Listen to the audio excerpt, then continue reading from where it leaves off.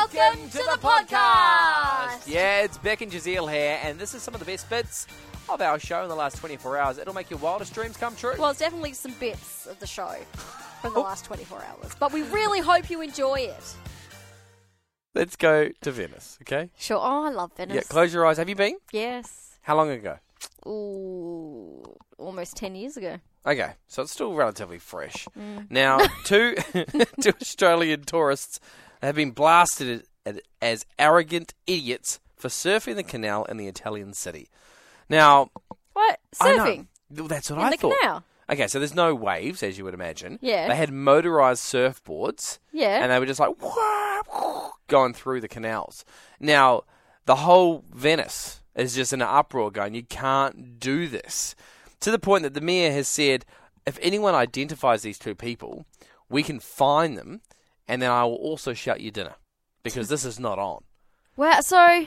But I thought, how bad is that? Like, I would have, if I was guess, there, I would have done it. I guess it's an unspoken rule, because no one's playing and doing water sports in the canals. It is just for boats.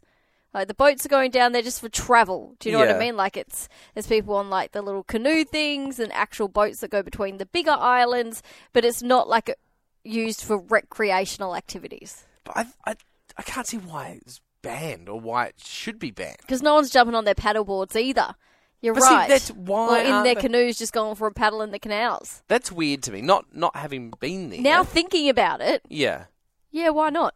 Because I feel like that's Maybe the perfect place to be on a paddle board. Yeah. Because you're taking it slow. Yeah. It's exactly the same as, what do they call it when you get pushed through? I think you might be only able to have licensed crafts on it because it's like a waterway. Like it's just for transport. What about jet skis? Is there any jet skis going through there? No. Right, okay. So I feel like it's because it's like a transportation. It's like a road. Like you can't just like muck around on your whatever. On your go-kart in the middle of traffic. Do you know what I mean? So I'm assuming it's because of that. It's because it's like a waterway for travel, not for recreation.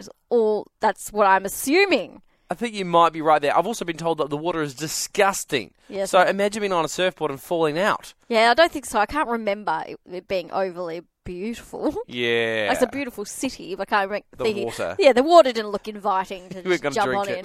No, you wouldn't drink like the Swan River either, would you? Gross. But then it got me thinking, have you been in another country not knowing the culture and not knowing the traditions, and you've done something stupid? Or something like really insulting, but you don't people had to have done that. Tegan got in touch. She says, hi crew, I went to Japan on a school exchange as a teenager. And as a girl, no matter where you are in the world, there is always a line for the loo. So true. Well, I took it upon myself to use the men's loo one day as I was about to burst. And let's just say I'm glad they didn't teach us any swear words at the school because I had some very nasty Japanese people yelling at me. I can imagine. Oh, man. There'd been so many times I've probably...